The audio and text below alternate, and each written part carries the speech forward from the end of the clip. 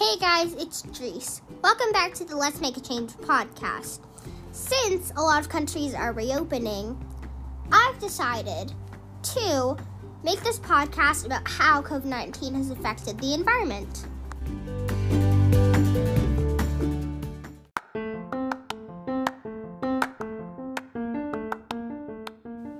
Okay, so first up, let's talk about the pros. How COVID-19 affected the environment in a good way. So, one of the biggest ways that it affected the environment in a good way is like transport, airplanes, cars, trucks, trains, you name it. So, obviously, airplanes are generally used for traveling between, say, New York to Paris or New York to Singapore, long distances. So, obviously, since borders have closed down due to COVID, demand for that has plunged a lot, and we all know that. So that means that the planes, who are now parked in airports, deserted, but now are starting to get used again, have for the last year or so not been being used. Therefore, they haven't been emitting carbon. So, indirectly, they're not using fossil fuels. So that's a big one.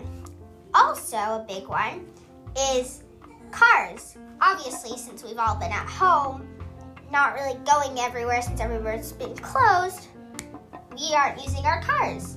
No, we're not emitting with our cars too, since we're not driving them.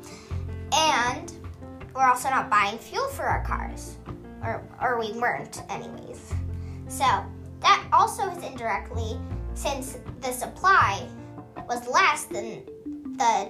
more than the demand, that means that the prices will go down. Therefore, to compensate, oil companies have made less oil. They've made less oil.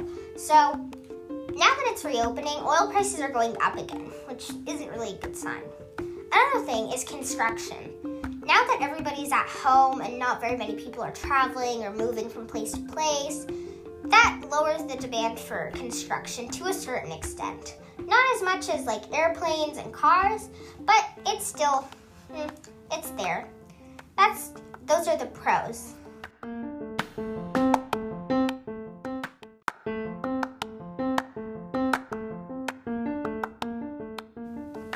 Now let's talk about the cons.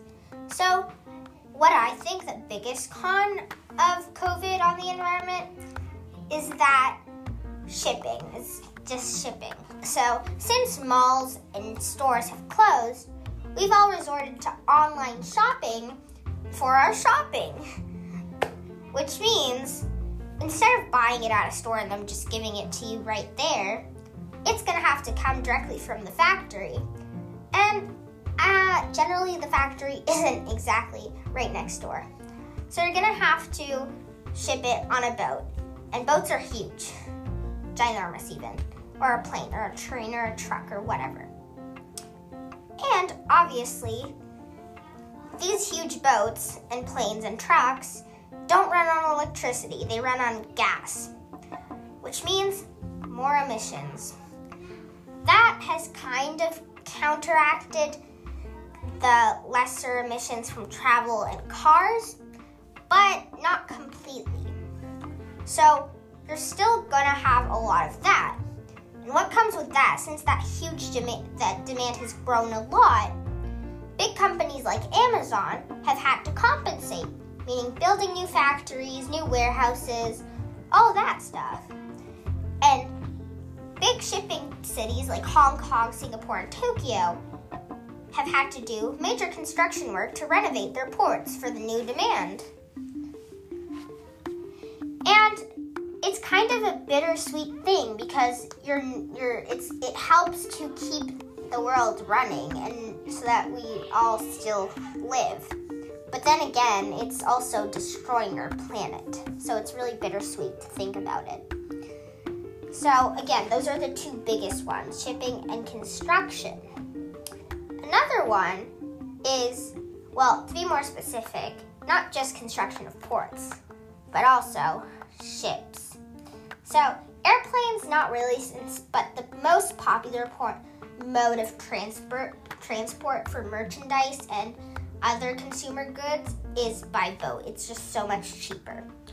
So you're going to have lots of new boats being built. That necessitates a lot of metal, a lot of minerals, lots of stuff that needs to be mined. And we all know that mining isn't exactly the best for the environment. So that's another emitter. It's not very good about it. It's not really, it's really bittersweet.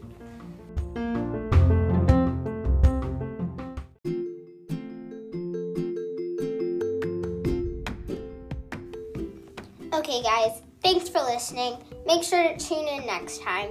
Bye.